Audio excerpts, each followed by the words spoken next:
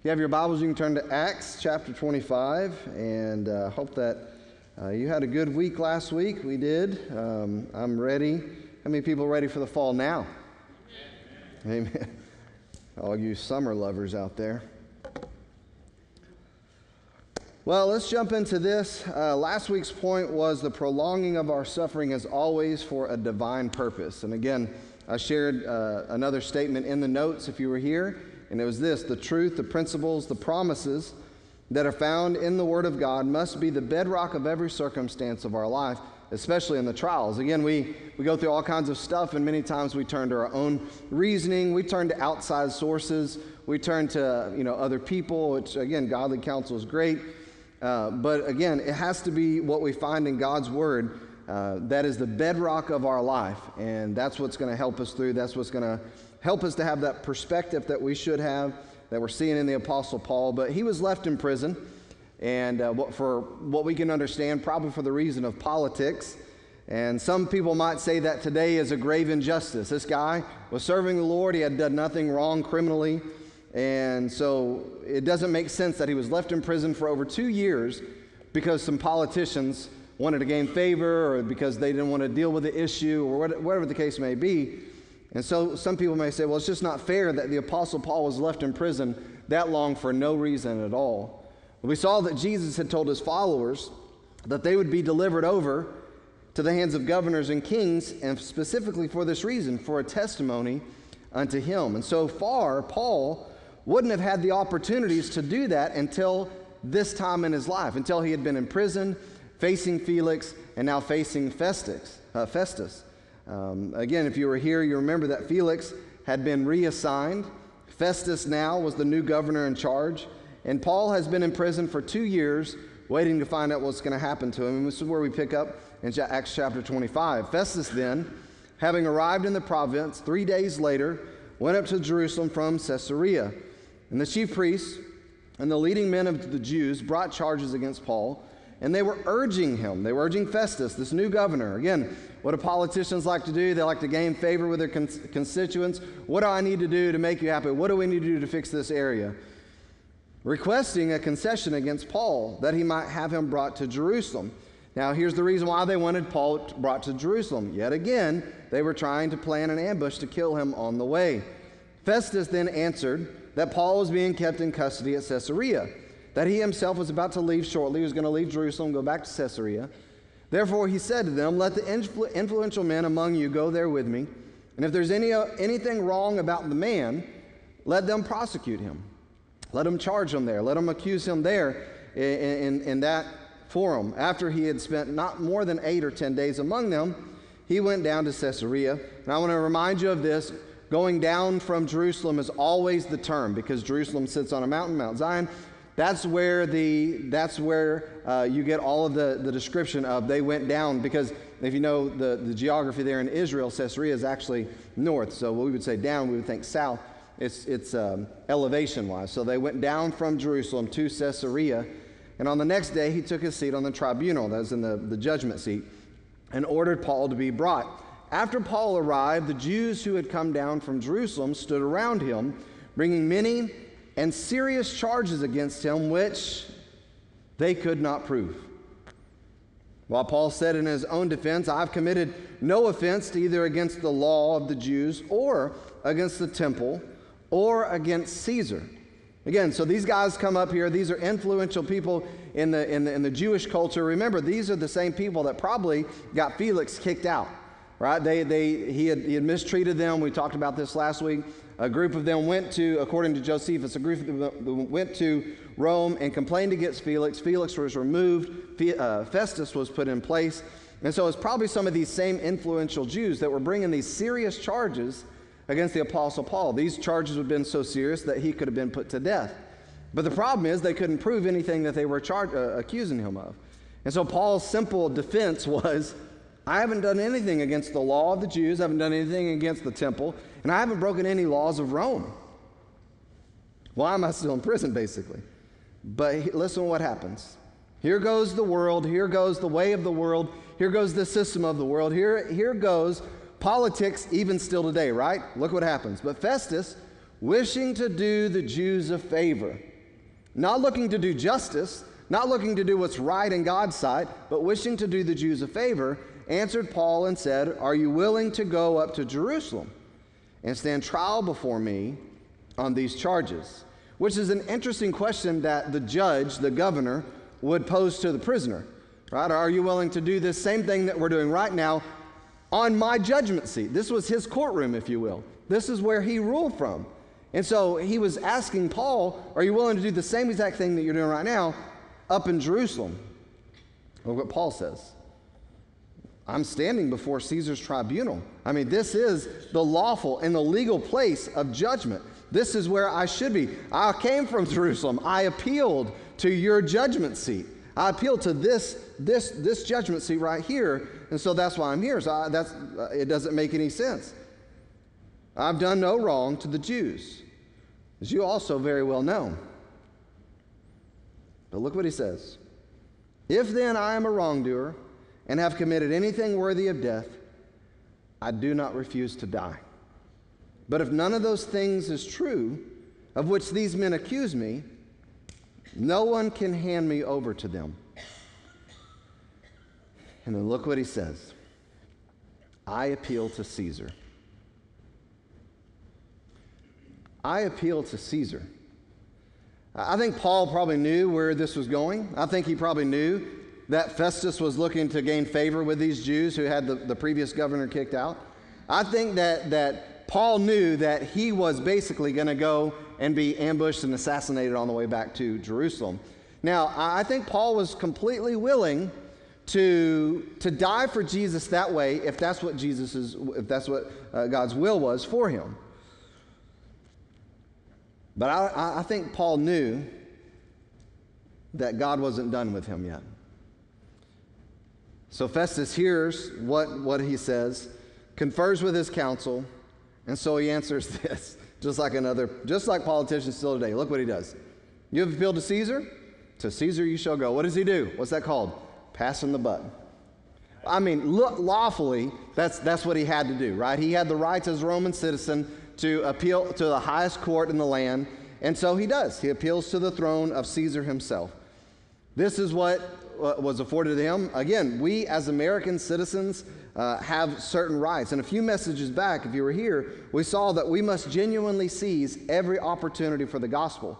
And I think that's how we should look at our lives. And I want to encourage you this morning, it's so difficult for us to look at our lives like that, because what happens every day of our life? Most of us, we get up in the morning, maybe you work night shift and the days are flip-flop, but it's pretty much like this. You get up, you get ready, you go to work. You do the task at your job that you're assigned to do, or maybe you don't do that. You have certain things that you're doing around the house, and you got to take care of the kids, and you got to do this. But we're doing all these earthly things, which again we have to do because we're on this earth. But our lives start to become all about that. That kind of is the definition of our life. If you were to take a snapshot or even a broader look at our lives and say, what is your life about? I think most of our lives would look like what's about going to work, making money, paying bills, doing what we want to do, saving up so that we can buy this or go there or do that. And that's kind of the general definition of our lives. Oh yeah, we go to church too.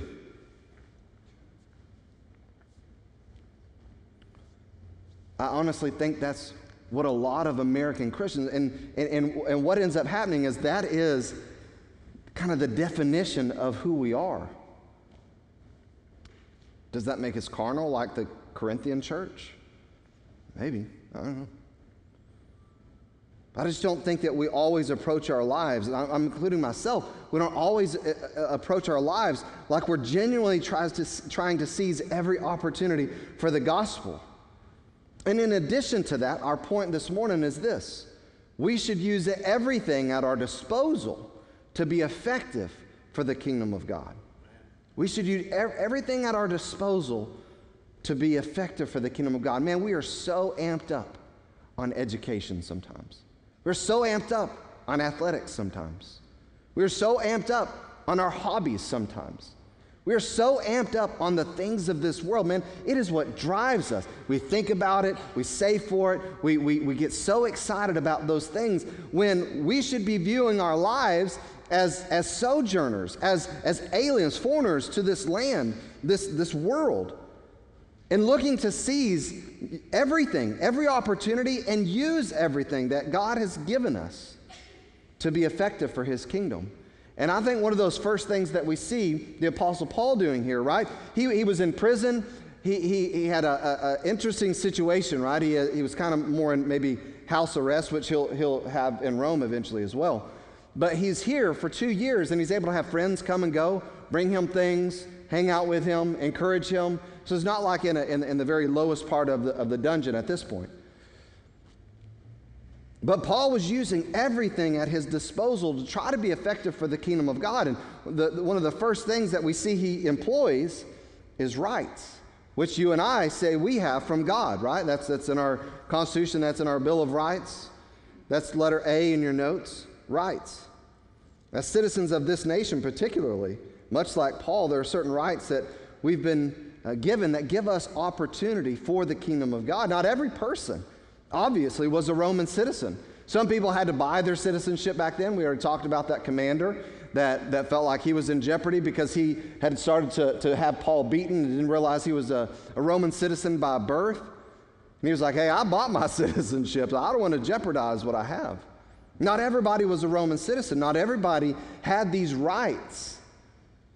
But Paul was. And Paul was trying to use these rights, everything he could do, every bit of time for the gospel. Ephesians chapter 5 says this, therefore, be careful how you walk, not as unwise men, but as wise, making the most of your time, or redeeming the time, because the days are evil. So then do not be foolish, but understand what the will of the Lord is. In the beginning of that chapter, it says, walk as children of light. You used to be like these people, living for yourselves, living for your belly, living for this world. That's the way you used to be before you were in Christ, but now you're in Christ, so walk like a child of light. You used to be in darkness, now you're in light. And he says, so take care of how you're walking. Make sure that you walk in a way that you're using up every bit of time you can to accomplish the Lord's will, because the days are evil. I've shared this recently. The entire New Testament is about the church being faithful in the midst of great darkness and great persecution. You can read, we've studied the book of Acts, but I encourage you, go read every single epistle to the churches that the Holy Spirit inspired the Apostle Paul to write. And I promise you this, there's a majority of it that is trying to encourage them and help them in the midst of persecution, whether it was Judaizers or whether it was truly people that were trying to kill them and take them, whether it was Rome. No matter what, it was the church in the midst of persecution. All of the New Testament is this. Jesus' preparation for his followers was for the persecution to come. The difficulty, the tribulation in this world, John 16:33, in this world you shall have tribulation, but be of good cheer. I've overcome the world. Again, his entire preparation for his disciples and the followers to come was for the difficulty that we would live in a world that we didn't fit in. And we're living in a time, and specifically a place, that is seemingly a season. And maybe we could call it this, a pocket of grace in God's plan for the church. Because we are living in something that I don't think any time of the church could have ever imagined. The American church right now, and I think it has spread throughout the world. I think there's places in the world because of what God has done in and through America and the influence that he has had throughout the world. I think there's been this season, this pocket of grace and God's plan in the church. And I believe that what God has blessed, I think the enemy has taken full advantage of. Because I think we have to ask the question this, if we are in this amazing pocket of grace, that most of the church throughout all of its history couldn't even imagine how blessed we are living right now. I mean, most of the church throughout all of church history has experienced persecution. So to see living in a land that all of your rights are protected, maybe they would think that they could go back to Constantine, right? When he employed the state religion because he had a dream or he had a vision. Ended up being the state church, ended up being the Catholic Church. But maybe they would go back to the 300s and think about that. But I think it would blow their mind to see them, to see what kind of blessings that you and I live in, the kind of rights that we have as citizens in this land, as followers of Jesus Christ.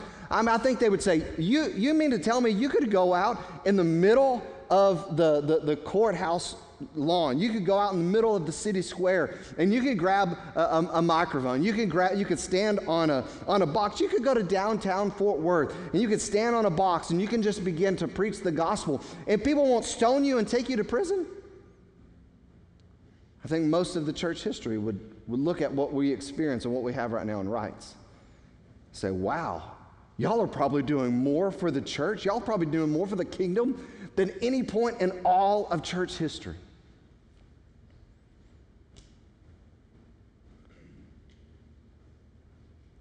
Maybe in some ways we have because of some of these other blessings we're going to talk about, but I think in some ways, man, we are not taking full advantage of the time.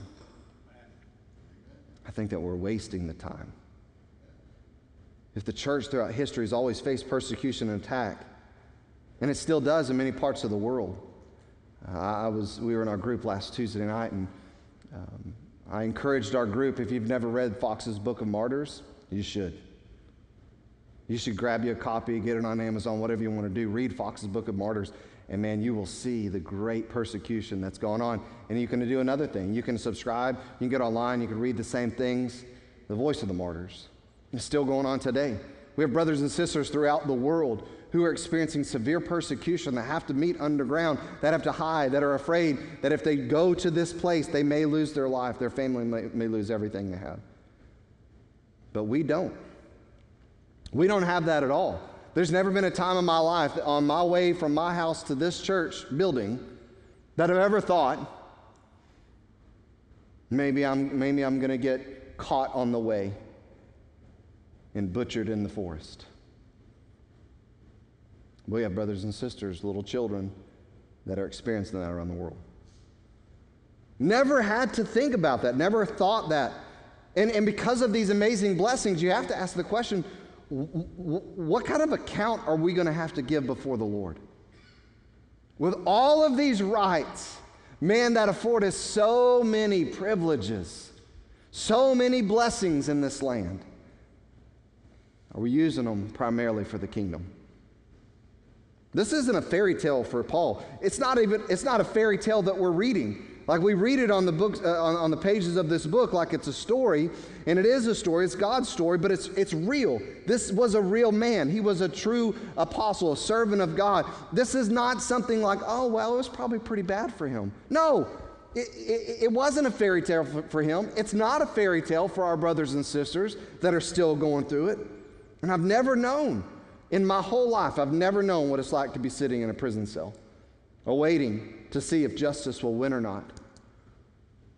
I've never had to wonder, am I going to be able to see my family again? Am I going to be able to preach again? Am I going to be able to share the gospel again? Am I going to be able to live? Praying that you have the opportunity just to continue. I've never had that. And I don't know how many people in this place have. Specifically, I'm talking about for our faith. But Paul did. It was real. It was his life. Remember what I've shared that Jesus told his disciples in Matthew chapter 10, behold, I send you out as sheep in the midst of wolves. So be shrewd as wise as serpents and innocent as doves. But beware of men, for they will hand you over to the courts and scourge you in their synagogues. This is what he told his followers. Paul knew this. And you will even be brought before governors and kings for my sake, as a testimony to them and to the Gentiles. But when they hand you over, do not worry about how or what you're to say. Will be given you in that hour what you are to say. For it is not you who speak, but it is the Spirit of your Father who speaks in you. Brother will betray brother to death, and father his child, and children will rise up against parents and cause them to be put to death. You will be hated by all because of my name, but it is the one who has endured to the end who will be saved. But whenever they persecute you in one city, then flee to the next. For truly, I say to you, what does it say when they persecute you in one, flee to the next? Use everything at our disposal for the kingdom. That's what Paul was doing. He was saying, hey, I'm going to try to use every bit of opportunity. I'm going to use everything at my disposal. I have rights. I'm going to try the next thing so I can continue on the kingdom of God.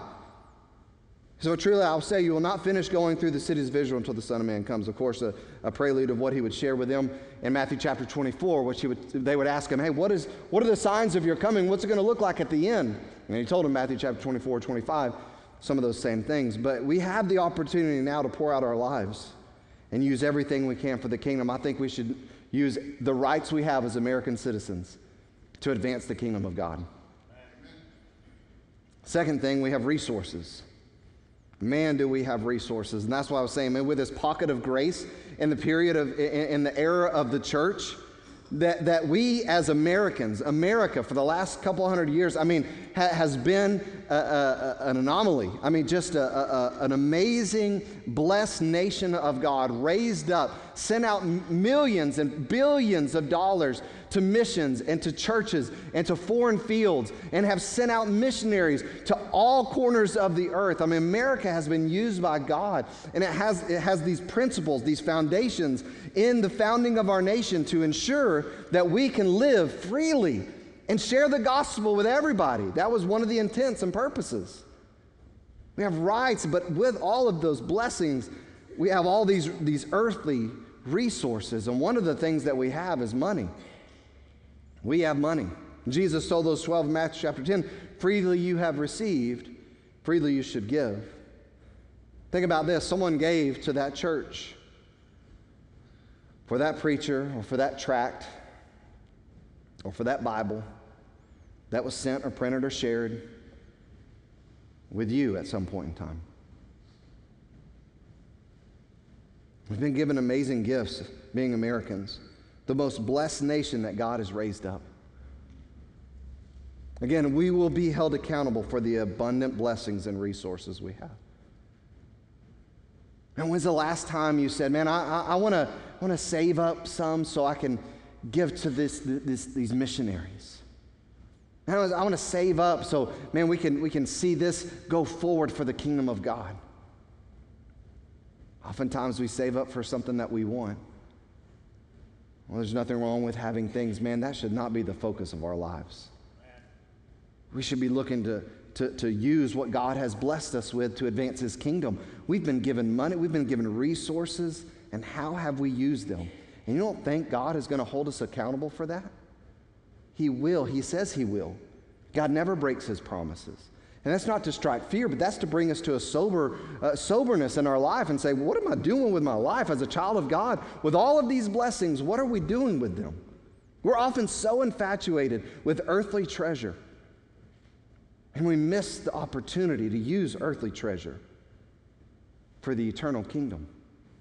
We get so infatuated with the stuff, and we forget, it's all going away. Literally could go away right now. But what am I investing that God has given me now for eternity? That's how I should live my life. I should look to see every opportunity. Advance the kingdom of God. Luke chapter 12, someone in the crowd said to him, "Teacher, tell my brother to divide the family inheritance with me." There it is. There's that, hey, you want to see some problems? Have a loved one die, right? Have a loved one pass away, and oftentimes problems come to the surface. And what do they revolve around? Sometimes it's the sentimental stuff, but a lot of times it has to do with just the stuff. This is what this problem was. This problem in the family came because of stuff. Hey, teacher, you got influence. Tell my brother he needs to divide the family inheritance with me. I want my stuff. But he said to him, "Man, who appointed me a judge or an arbitrator over you?" He said to him, "Beware and be on your guard against every form of greed." Every form of greed. Not even when one has an abundance does his life consist of his possessions. It's not what makes up our life. He told them a parable saying, the land of a rich man was very productive. He began reasoning to himself, saying, what shall I do? Since I have no place to store my crops, I am just running over. Every crop is just, abundant. I don't know what else to do with all this stuff that I have. Then he said, this is what I'm going to do. I'm going to tear down my little tiny barns, and I'm going to build larger ones, and there I will store all my grain and my goods. I'll say to my soul, soul, you have many goods. Look at what we've stored. Look at what we've saved up. Look at this life we are living. And for many years to come, we're going to be good. So just take your ease, eat, drink, and be merry. This is what life is all about. Just get everything you can so you can just sit back, kick your feet up, and live the good life. But God said to him, you fool, this very night your soul is required of you. And now, who will own what you have prepared? When you die, where's it going? Not you, not to you. Well, yeah, but it'll go to my kids. Who says? Remember the story of Job? So is the man who stores up treasure for himself and is not rich toward God. He said to the disciples, for this reason I say to you, do not worry about your life as to what you're going to eat, nor your body as to what you're going to wear, what you're going to put on. For life is more than food, and the body more than clothing. Life is more than what you can consume, and it's more than what you wear. I mean, life has way more importance than just these temporal things. Think about the ravens. They neither sow nor reap, nor they have no storeroom nor barn, and yet God feeds them. How much more valuable are you than the birds? And which of you, by worrying, can add a single hour to his lifespan? Amen? Woo, we need to remember that. If then you cannot do a very little thing, you can't even add an hour to your life. You can't do nothing like that. Why do you worry about other matters? Consider the lilies, how they grow. They neither toil nor spin, but I tell you, not even Solomon in all his glory clothed himself like one of those lilies.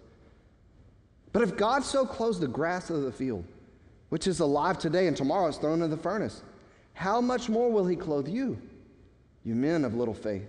And do not seek what you will eat. Don't live for what you can consume or what you can drink, and don't keep on worrying. Don't be worried about all these things, for all these things the nations of the world eagerly seek. That's what the world seeks after, is things and possessions and how they can consume and please themselves. Don't live your life like that. Your Father knows that you need these things, but seek His kingdom, and the things you need will be added to you. Don't be afraid, little flock, for your Father has chosen gladly to give you the kingdom. Sell your possessions and give to charity. Make yourselves money belts, which you do not wear out, an unfailing treasure in heaven where no thief comes near nor moth destroy. For where your treasure is, there your heart will be also. Be dressed in readiness and keep your lamps lit. What is he saying that for?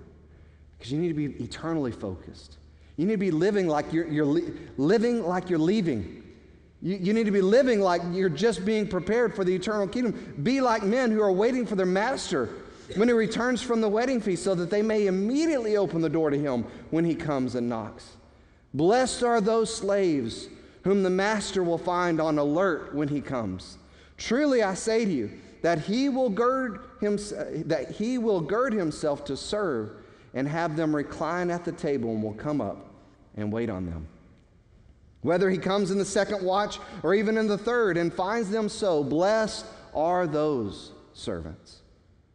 Be sure of this, that if the head of the house had known at what hour the thief was coming, he would have not had allowed his house to be broken into. You too, be ready, for the Son of Man is coming at an hour that you do not expect. Peter said, Lord, are you addressing this parable to us or to everyone else as well? Who are you talking to?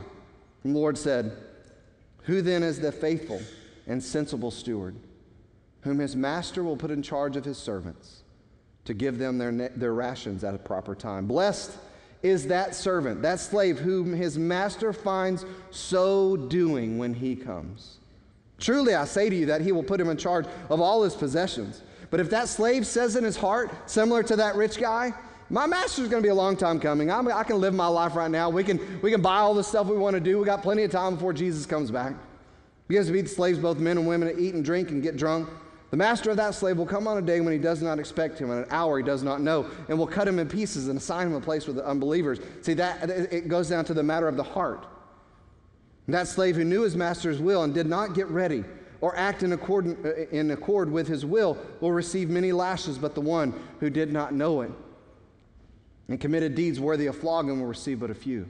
So the judgment for those who knew and didn't will be stricter than those who didn't. From everyone who's been given much, much will be required, and to whom they entrusted much, of him they will ask all the more.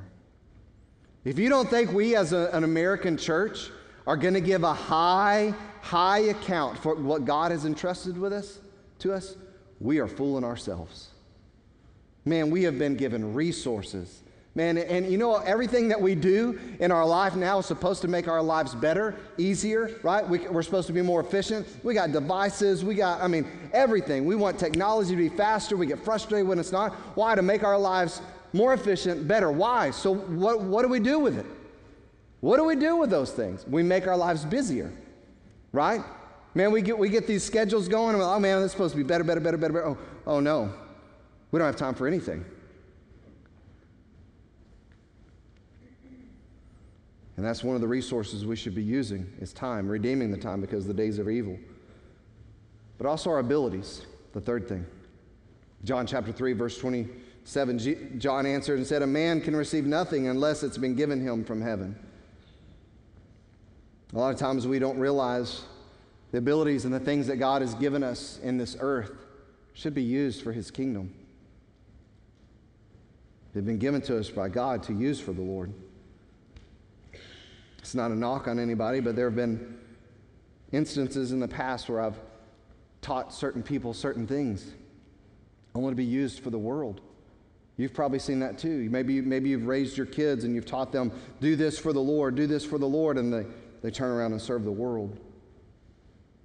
Colossians 3:17 says, whatever you do in word or deed, do all in the name of the Lord Jesus, giving thanks through him to God the Father. Verse 23 says, whatever you do your work heartily as for the Lord, rather than for men. We should use our money, we should use our time, we should use our abilities, we should use even our technology. And the reason I put that in there is because, as I said in the beginning, I believe we're living in this pocket of grace where there are so many blessings, so many. We were talking about this yesterday. Rochelle and I took a little road trip, and we were talking, listening to some things and talking about several things, and we were talking about, even antediluvian, pre-flood time, where there was probably some amazing technologies that were lost in all of that.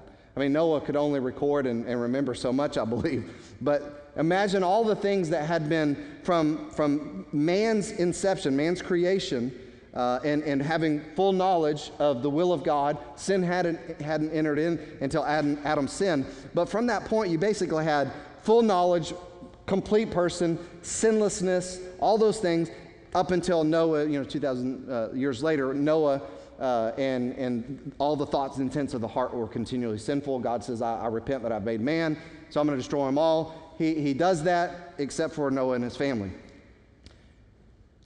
I think that is amazing as some of the technology that could have possibly existed at that time. I think they would look at our time right now where we're talking about flying crafts and even flying cars and hoverboards.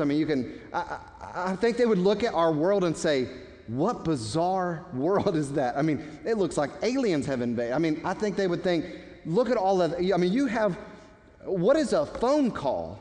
I think that they would even, we had to write letters, or we had to walk miles to someone's house to tell them something or to deliver a message, to hand them, a stone tablet or something. Can you imagine that? Oh, no, you don't have to do that. You can do that in probably a half a second. You can just text somebody like that. And sometimes the prompts even show up on your phone. You don't have to type a thing. You got to be careful with that sometimes because you send the wrong thing. You're like, oh, no, that's not it.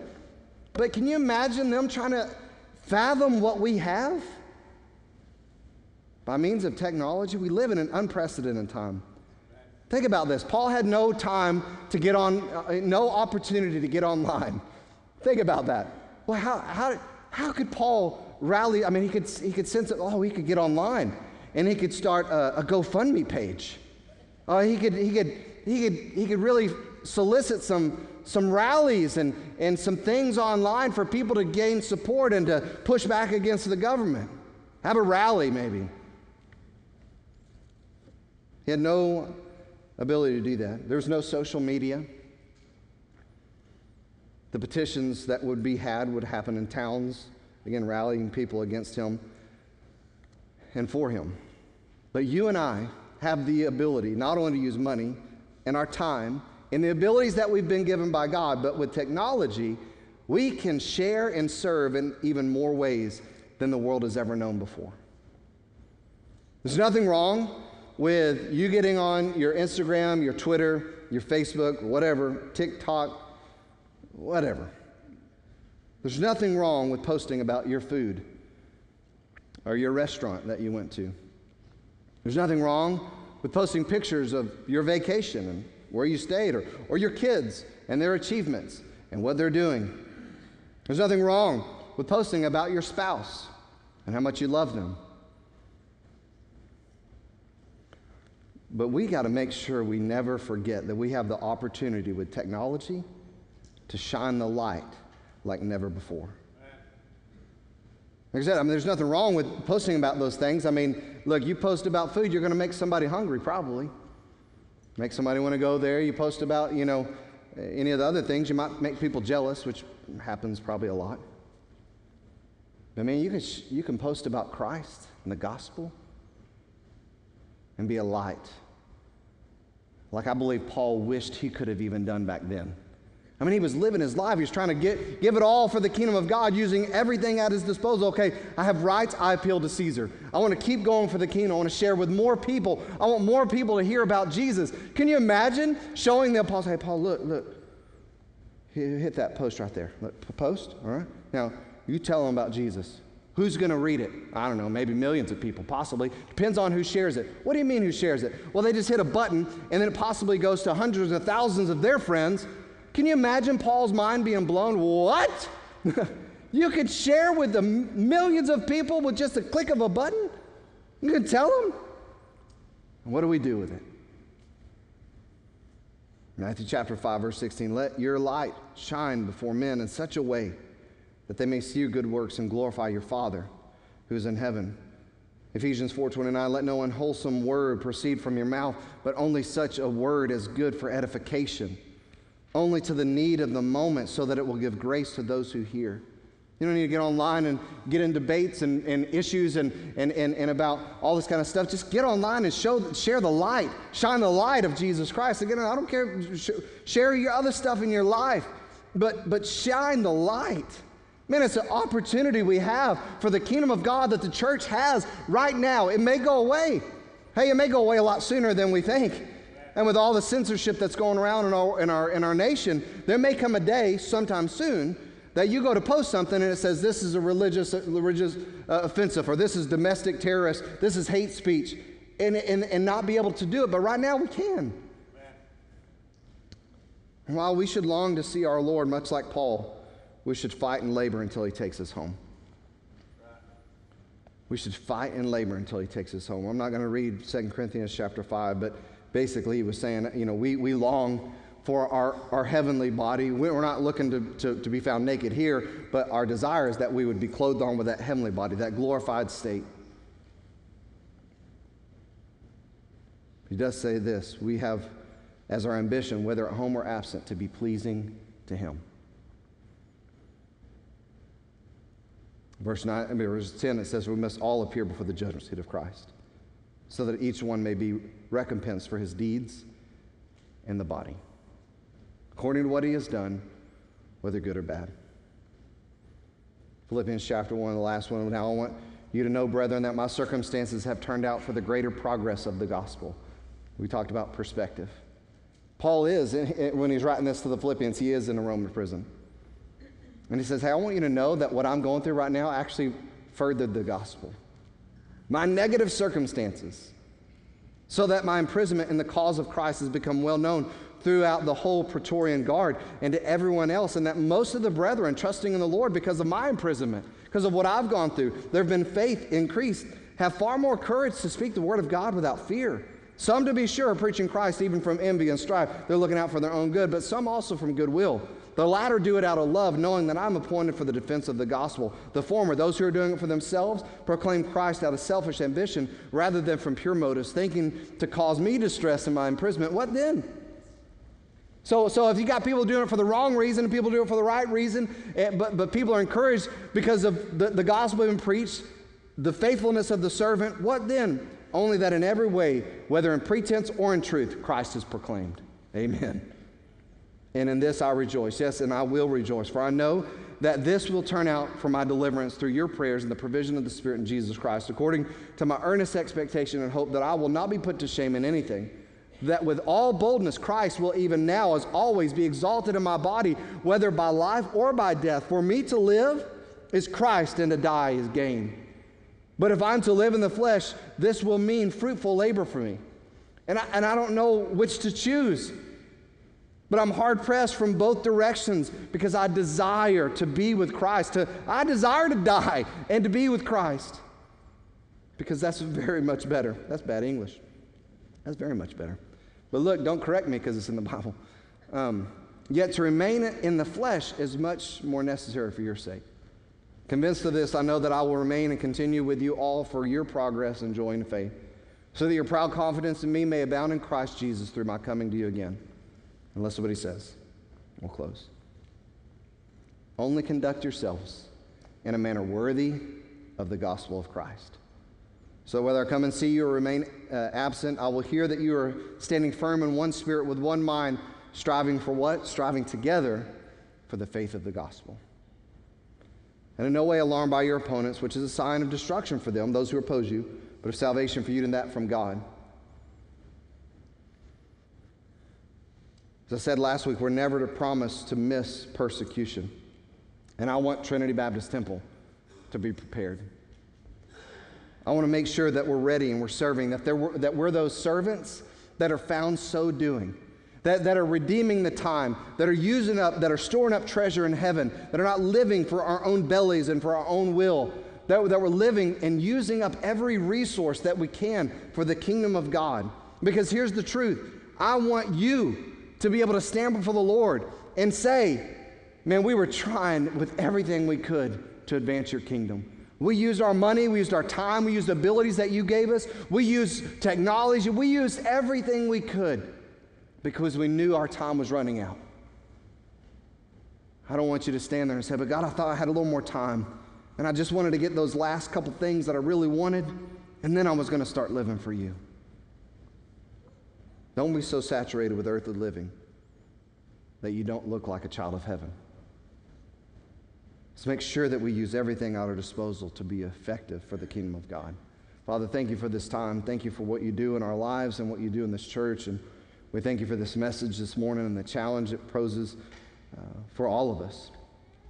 Lord, it's so easy to just live on this earth and forget that we should be living like we're leaving. We should be living like we're children of heaven, citizens of heaven, and just foreigners here on this land. But so often we get so saturated with so many things on this earth that we look so much like children of this earth instead of children of heaven. Lord, I pray that our lives are challenged this morning, that maybe even conviction, Lord, that we would change, that we would see that you've blessed us with these things, and we should be using them for your kingdom. The fear is that we hear these things and we can acknowledge that this is how we're living our lives, but do nothing. Leave this place and nothing changes. Go back to our lives living for this world and for ourselves, showing up for church and calling it good. I pray that wouldn't be the case. I pray that something would change. We would become more devoted to your kingdom than ever before. If there is somebody here that's lost, God, they've never surrendered their life to you. If they were challenged with a question this morning, do you know where you're going to spend eternity if you were to die right now? And they couldn't answer that question for sure. Heaven. I pray that they would move this morning to this altar. And they would say, what do I have to do to be saved? How can I know that I know that I know that I'm going to heaven? I pray that you would do that work in their heart and their life. We'll praise you for all this, God. We ask it all in Jesus' name. Amen. If you'll stand as he sings, I want to invite you to come.